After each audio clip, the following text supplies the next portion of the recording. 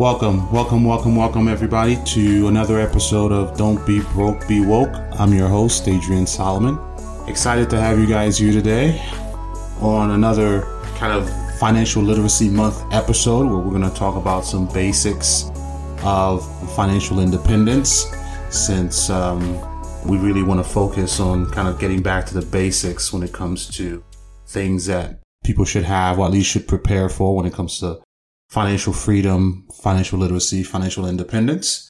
The podcast is all about saving money, making money, saving for retirement, making sure that we're investing properly for the future.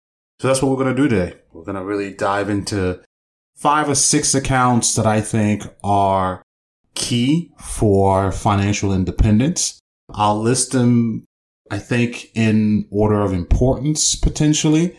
If you're someone that's just starting out and don't have any of those accounts, then you can kind of start that way. If you're someone that has some of these accounts, you can kind of go from there. But these are just accounts that I think are essential in making sure that each one of us have kind of what's necessary when it comes to making sure we're financially sound. So if you want to get ahead with money, right? Like if you want to make sure that you have money set aside for pretty much almost every single aspects of your life, it's a lot easier when you actually have a place for that money to go, right? So if you don't have a goal in place for your money, as soon as you get paid, that money is going to be used for something, whatever, right? So your money needs to be allocated somewhere. Every single dollar needs to be allocated somewhere. And I know at first it might sound tedious, but it isn't if and when you automate your expenses and how you automate your investments and your savings. So typically what happens, and I think I've talked about this before, but people will get paid and everybody's getting paid except you. Well, why? You're the one working hard. Why are you the last person to get paid? Shouldn't you be the first one to get paid? Yeah. So make sure that you're basically paying yourself first.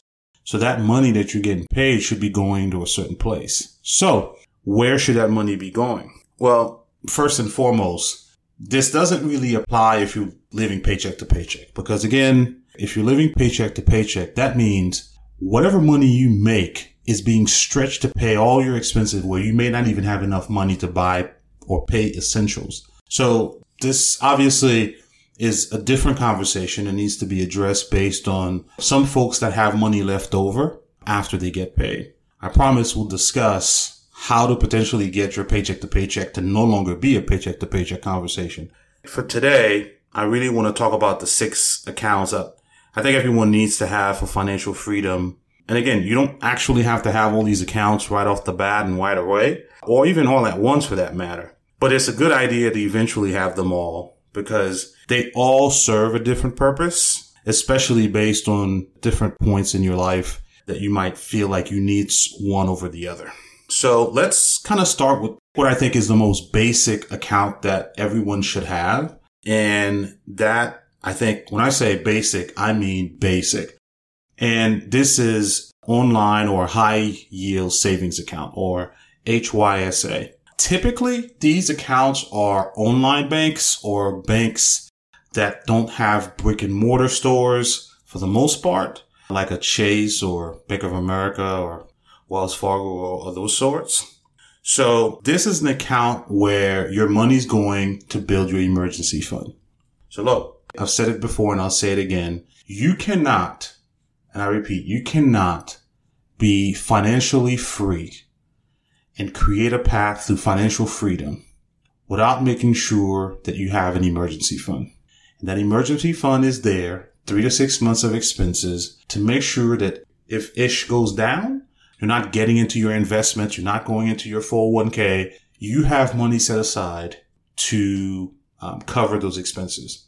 One of the biggest reasons people go into debt is because they don't have an emergency fund. And why, you might add? Because when things come up, they have to pay with their credit cards. And you might say, well, isn't that what a credit card is there for? Sure, if that's what you want it to be there for. But what happens when you can't pay off the credit card? Because it becomes an expense. If you didn't have the money to pay for the emergency, now you've added an additional expense to your balance sheet.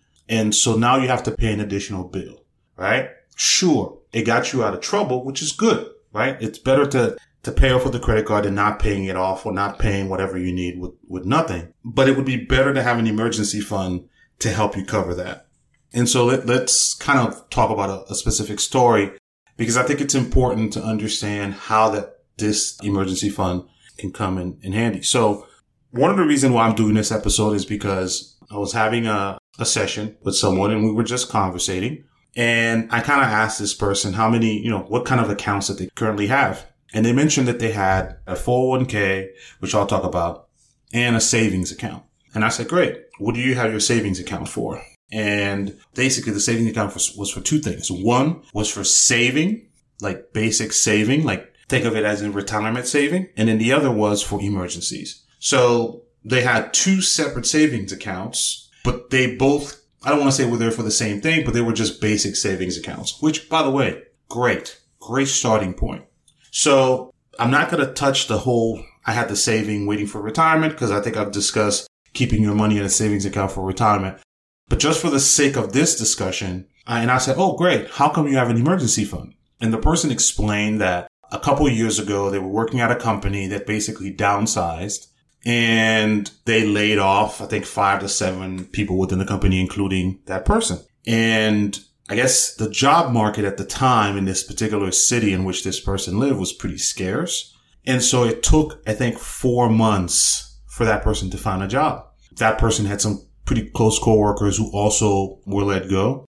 And those folks were struggling. Those folks were behind in some of their bills. One person's car got repossessed because they didn't have the money.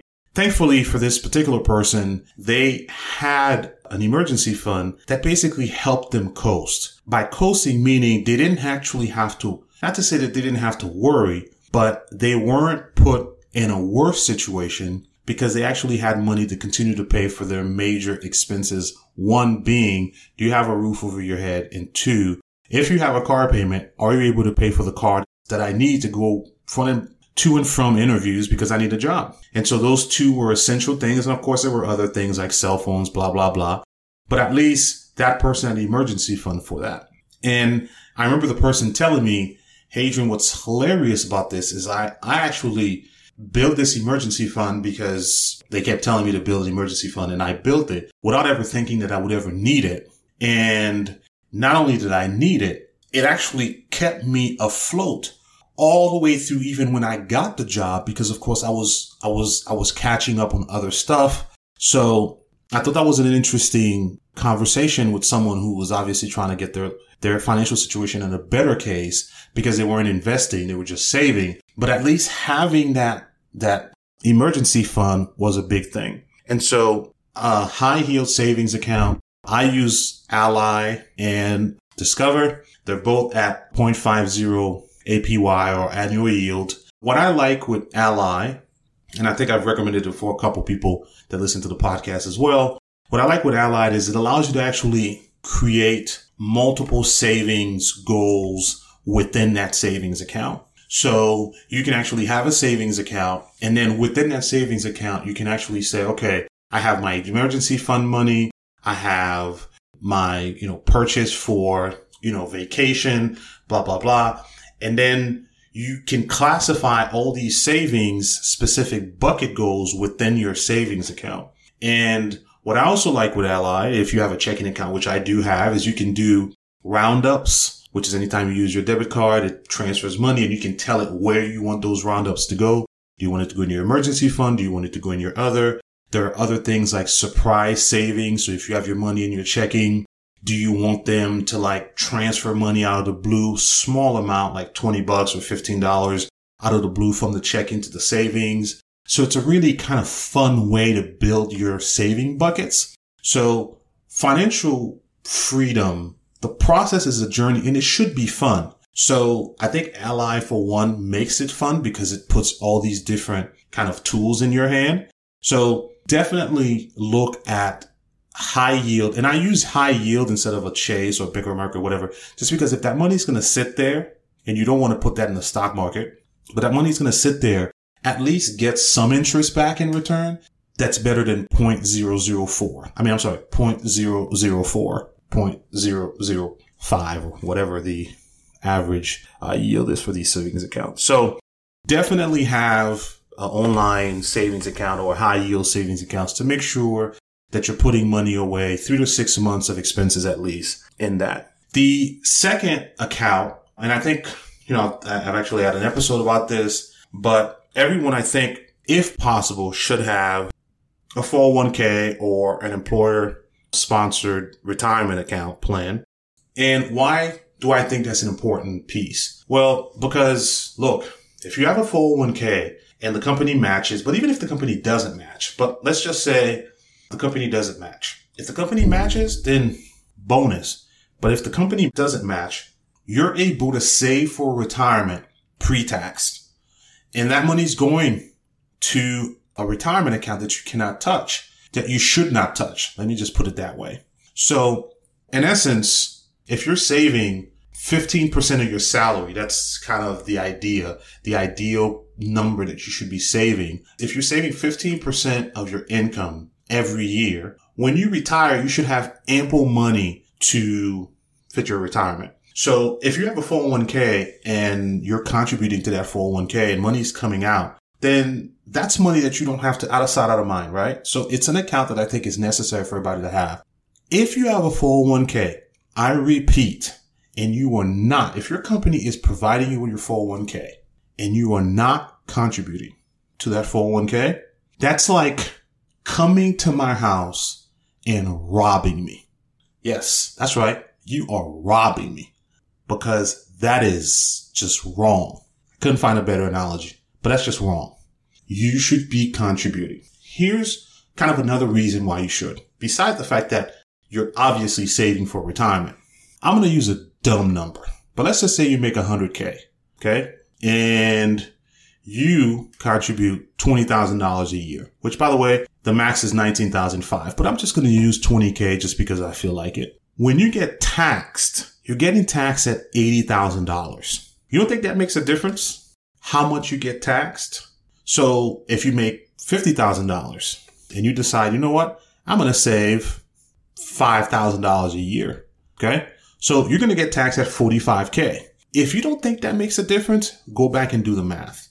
Go and do the math and see how much more taxes you'd actually be coming out. Matter of fact, if you decide not to contribute, you're going to get taxed more, which means your actual biweekly check could potentially be lower because you're thinking, you know what? I cannot afford to put money into a 401k, so I'm just not going to do it.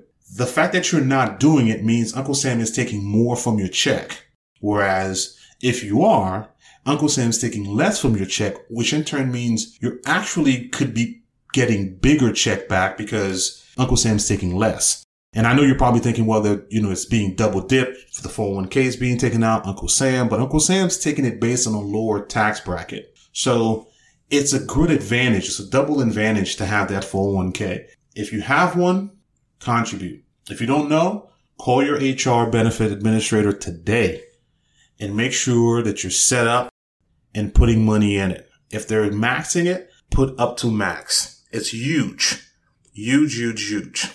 If you don't have access to a 401k because either your company doesn't offer it or whatnot, then you're able to get a Roth, an IRA. And this is the third account on the list. There's a rollover IRA, but that's if you're going from one company to another and you want to roll over that 401k.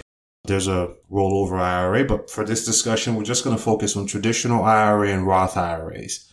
So the Roth IRA provides some great benefits. So if you don't have access to a 401k, you can contribute to a traditional IRA where if you put your money, it's going to be considered pre-tax. So at the end of the year, when you file your taxes the next year, you can say that you've put X amount into an IRA. And so the IRS will then basically say, oh, because you put that money into a traditional IRA, even though we took money from your paycheck because you didn't have a 401k, we took money out of your paycheck regular, we're going to tax you as if these would have been pre-tax dollars. So it actually helps you just like if you had a 401k. Now, the only drawback with an IRA is that whereas a 401k, you can actually contribute up to $19,500 a year. With an IRA, you can only do $6,000 a year. And you're probably like, $6,000 is still a lot of money. Sure is, $500 a month. But $19,500, I mean, and not everybody can put that much, right, guys? I'm not talking about everybody. People should be doing it. But the fact that there is a max of 6,000 can be a hindrance for people, especially if they make more money. So something to keep in mind when it comes to an IRA. So the Roth IRA, on the other hand, is a real tax benefit because, when you put your money in, you're putting your money after taxes. So unlike the traditional, you're putting your money in a Roth IRA after taxes. And so the benefit there, of course, is that when you actually take your money out, it's actually tax free. So why not have a Roth IRA? Why would anyone not have a Roth IRA? $6,000 is the limit to $500 a month. You go ahead and you basically invest into that Roth IRA. And then when you're ready to retire or whichever, you can pull your money tax free. I mean, I'm shrugging here because I see this as a no-brainer, right? No-brainer. I don't know anybody on earth that sits around and be like, I can't wait to pay taxes. I can't wait for me to basically make all this money and for the government to take all my taxes. No one says it. And the government thinks that this account is so important that they're only basically giving you only $6,000 to contribute. Because they know if they basically made it $20,000, people would literally put $20,000 in there. Because they know if you can put $20,000 in the account every year, and that money is growing because you're investing in it. When you pull it out, it's tax free. I mean, where would the government make any money at this point? So, of course, they're only capping it at $6,000. So that way it's not growing too much. So whatever taxes you can make from it that would be potentially paid is minimalized by the fact that you're only putting $6,000 a year, which again, $6,000 a year is still a lot of money, but not as much as say for a 401k, for example. So a Roth IRA is definitely, one of these kind of vehicles that I think is necessary for people to have if they already have some of the other accounts established, such as, like a savings account and a 401k. So the fourth account, and at the end of this, I'll kind of talk about kind of the best places to open some of these accounts so you guys can have some idea, and then kind of give you some information as where you can find some of that on my Instagram. But the fourth account, which I also talk about, is one of my favorite accounts, if not my favorite account, which is the Health Savings Account, or HSA. So I have it here as the fourth account, but it could be first. However, because again, you have to have some of these other accounts established to make sure you're set, I have this fourth. One of the other reasons why it's fourth is because this account has one restriction to it, is that not everybody can have it. Whereas some of the other accounts, anyone in the US can just open one of these accounts or have one of these accounts. The Health Savings Account is only accessible to you if you actually have a qualified health plan, which is a high deductible health account. So if you don't know what that is, typically there are HMOs and PPOs and POSs and whatever else acronyms people use for their health insurances, which are pretty straightforward. They basically pay kind of a flat copay, but your premiums are high, right? You do have a deductible. The deductible is probably like a couple $100, maybe 500 tops, and your premiums are high, especially once you start adding people to it. The high deductible health plan is really looked at for, look, I don't go to the doctor much. I don't have any really chronic issues. I'm not at the hospital every other week. So your deductible is going to be high, but you have this health savings account. And so you can contribute up to $3,500 a year. That money goes in it. But what's great about it is that it actually has a triple tax benefit. So it's pre-tax. The money goes in. The money grows tax-free, and you can withdraw it tax-free. Whatever grows in it. Because what's cool is that, yes, it says health savings account, but within that savings account, you can actually buy stock, bonds, mutual funds, ETFs. That money is in there, and you actually can invest that money. Why is that cool? Well, if you think about it, let's just say you're young or you're younger, and you're not someone that goes to the doctor or hospital much. You can contribute to this account, put $3,500 every year, max it out. And you're like, why am I maxing it out? Look, $3,500. If you do that in the 12-month, that's not that much money. But if you need to do less, that's fine. But it's also pre-tax, which means it's reducing your taxable income even more, right? So let's just say you have that account. Let's say you have that account. Let's say you put $3,000 in there, and then for 4 years, you contributed $12,000. And that money is growing because it's invested. So after 4 years, you have, let's just say $17,000, $18,000, $19,000 in there. So if you have to go to the doctor or hospital or something, and you need to pay the deductible, which can be like $2,000. If you have the cash for it, right? Because let's just say that's emergency. You might say, I don't want to touch my health savings account because I want to keep that money in there and to grow. I have money in my savings, the savings account in which you save money for unexpected expense, and you pay it, right? Out of that savings account. You actually can keep that receipt, and then in 20 years, you can expense it and get that $2,000 back in that account. Or they'll give you a check for it, or they'll put it back in your bank account. Or you can basically get reimbursed for it right then and there, and they'll put the money in your bank account right then and there. I don't know how you lost there.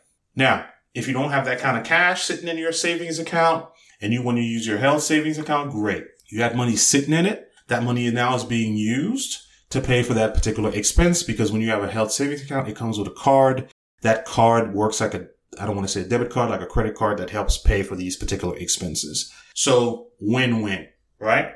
If you're someone that's basically always at the hospital and you have all these issues, then it's probably not the right plan for you. And I think it's good to always talk to your benefits coordinator to have them walk you through that, or sometimes even talk to the insurance company, though you have to understand where their mind is to try to understand what's best.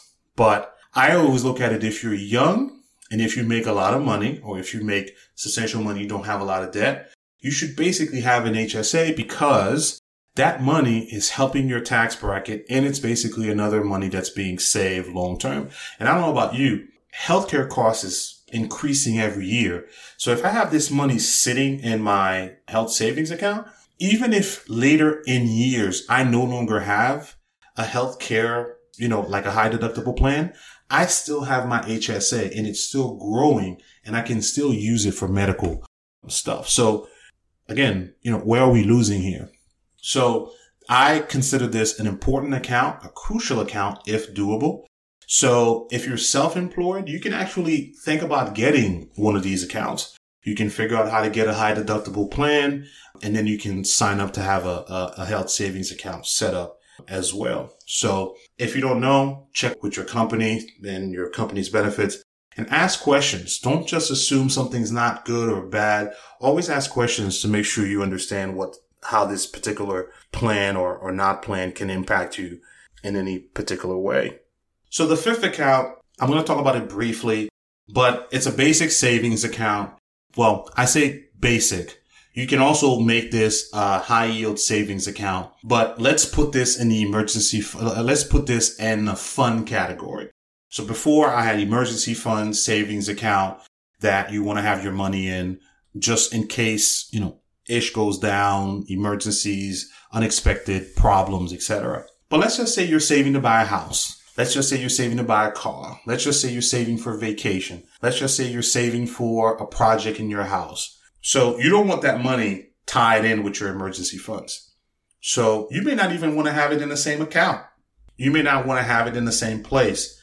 And it all depends. People are clunky like that, which is fine. You don't always have to have your stuff together. Definitely don't keep your emergency fund money and your fund saving money in the same bucket. You can separate those. Even if you want to have them in the same account, but you create different buckets, they should never be in the same bucket. And this account is just basically where you're saving money for one of these fun big purchases that you're going to do. And again, you want to have it in a place where you're getting good interest, unlike a savings with one of those brick and mortar banks. And you definitely don't want to have that money in the stock market. You could, but you don't. And the reason for that, there's two. One is you don't want to have to go touch money that you're basically having in the market that has to grow. Remember, money you put in the market long term, always. Think of investing forever. Pass you to your kids, to your grandkids. You want to have your last name synonymous with infinite money supply based on your investments that you started for your family. So you never want to think of money that you've put in for the short term. And the second is, it's obvious one, But what if you put, let's say you basically have $1,000. You're like, okay, I'm going to put $1,000 every month in the savings account in the stock market with the hope that it's going to grow. And then in 7 months, I'm going to be able to buy this house. What if during that time, the market has a correction or there's a crash and it goes down? Now that money is temporarily gone and you have to wait for it to go back up. So now your project is on pause, right? If you were investing for the long term, you would not care, but because it's not the long-term play, so you don't want to put the money in the stock market. You put that in, you either can put it in a CD or you can put it in one of those savings accounts that you have and think of it as this is money that you're basically saving for a fun project, buying a house, something around the house, nothing emergency. Anything emergency needs to basically be in your emergency fund. And then last but not least, this account, which I think most people open whenever they're starting their financial, especially when they start thinking about investing, is a taxable brokerage account. And what's a taxable brokerage account? If you open an account with Robinhood or any one of these investment banks or, Fidelity or TD Ameritrade, Schwab or E-Trade or Merrill Lynch, typically you're opening a taxable brokerage account. Now, during the application process, they're going to ask you what kind of account you want to open. Most people see IRA and all this stuff and they're like, I don't know what this is. So they basically stick to the basic. Fine. The taxable brokerage account is the most basic investment account you actually can have. It doesn't have any type of tax benefits. It also doesn't have any restrictions. So unlike the IRA and 401k or even the HSA that basically penalize you for pulling the money out before a specific age because you shouldn't be pulling the money out, the taxable brokerage account doesn't penalize you. Now, you do pay taxes based on, if you sell stocks that are gaining, etc., but that's normal. But there are no restrictions on you pulling your money. So if you put 20 grand in there and then in 5 months that 20 grand is 50 and you wanted to pull it, you can. You won't get penalized for it. You just have to pay taxes on the fact that your money grew by $30,000. But that's normal. Anyone can open a taxable brokerage account. As I mentioned, you don't actually have to have restrictions and blah, blah, blah. The Roth IRA, you have to work to have one. You have to have some kind of income to have one. But the brokerage account, taxable brokerage account, you don't actually have it. If you max out every one of these accounts that I just mentioned, well, let's talk about the 401k, the Roth, and the HSA. And you want to be like, I need more money. I have more money than I need to basically put in the market. Then the taxable spending account is definitely one to do it. Or you want to, this is what me and my boys, we call play account, where it's not in your Roth. That's long term for retirement, not your 401k, but a place where you can basically buy some stuff here and there and sell. Nothing crazy like at Robinhood. I know some folks basically go to Robinhood and they basically buy stocks. That's a taxable brokerage account. Definitely want to have a taxable brokerage account because it's the cool account to have to basically invest, right? You can go in, buy your stocks. There are no restrictions. There's not limit restrictions in regards to your deposits that you can make. And so it's a really good account. Sometimes some people will start when it comes to investing with that account first, which to be honest, I don't disagree with. It's definitely an account for quote unquote starters, especially if you're going to need to pull your money out. So I didn't have a Roth. I had a regular taxable brokerage account until I realized that I needed to have an account long term that presented me with some tax benefits. I did not have a Roth IRA. So a taxable brokerage account provides great flexibility there in regards to that. So I know I said a lot of accounts. Again, they're not accounts that we need to go ahead and just have all at one time. It's an account that can be gradually had. It's cool to think of it as, do I have all my emergency fund money set up in a place? Am I building one? Great. Do I have a 401k? Great. Am I contributing? Great. How much am I putting in there? Can I afford to put more? Awesome. Is there a max? Am I putting up to the max? Greatness. Now, do I have a Roth? No? Okay. Let's set up a Roth. $6,000 a year. Can I afford to put $5,000 a month? Great. No? Perfect. That's fine. I can increase the contributions. You can automate your investments as well. You remember at the beginning when I mentioned knowing where your money's going? Well, if you think about it, if you have the top all of these accounts, by the way, beside the last one for now, but if you have all of these accounts, your 401k and your HSA would be tied to your company, which means those money would come out automatically. Out of sight, out of mind. So money is going in there automatically anyways. And then they're going to get invested because that's the way they're set up. You can also, right, have money go straight from your checking account, from your paycheck directly into those savings accounts without even hitting your bank account. How? Well, you just add your savings account information into your company's direct deposit information, and that money goes straight in there. Again, out of sight, out of mind. Or if you don't want to do that, or you think it's too complicated or whatever, then you have the money hit your account, and in the same day, you have an automatic transfer from your checking to your savings, right? Automate your investments. Reason why I said to do it directly from your company is so that, again, you don't have to think about doing it. It is done for you. And whatever gets deposited in your bank account, that's what's actually used to pay whatever your bills are, because you already have your money allocated that you needed to have allocated into these other places. And because that's already set, you know that whatever money you have now is money to pay your bills and to have left over for your wants, quote unquote. So that's the power of automating your investments and your savings so that you don't actually have to think about doing it. It's there. That is also the power of making automatic payments.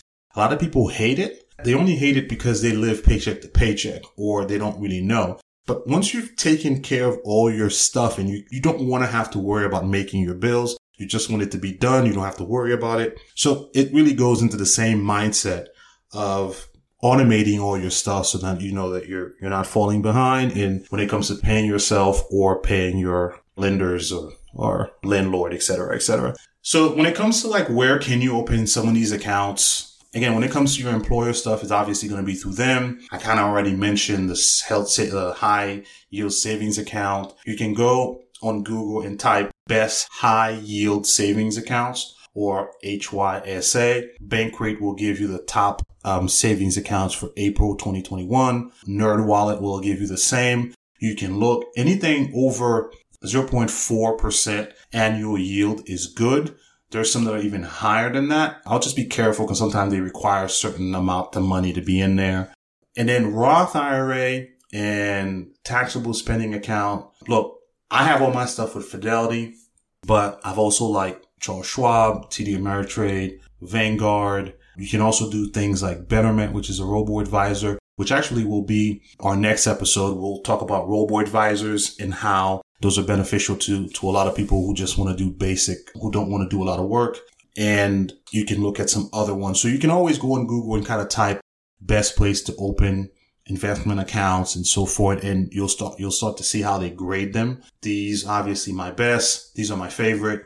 So just make sure that you don't start all over the place. Make sure that you have the foundation of certain accounts set up. And then as you kind of grow yourself financially, you can establish others. It will help you be better with managing your money because look, if you can't manage $1,000, you can't manage 5, you won't be able to manage 10. People just think just because they make more money, they're able to manage it better. It starts with the little amounts. So the smaller you start and the better you can manage that, the better you'll be, the more money you make.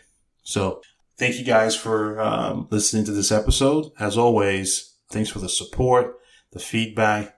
If you have any question or anything, hit me up on Instagram. Don't be broke, be woke. Provide some content and session one-on-ones on Instagram. And as always, try to stay woke. Don't be broke. Talk to you guys next week.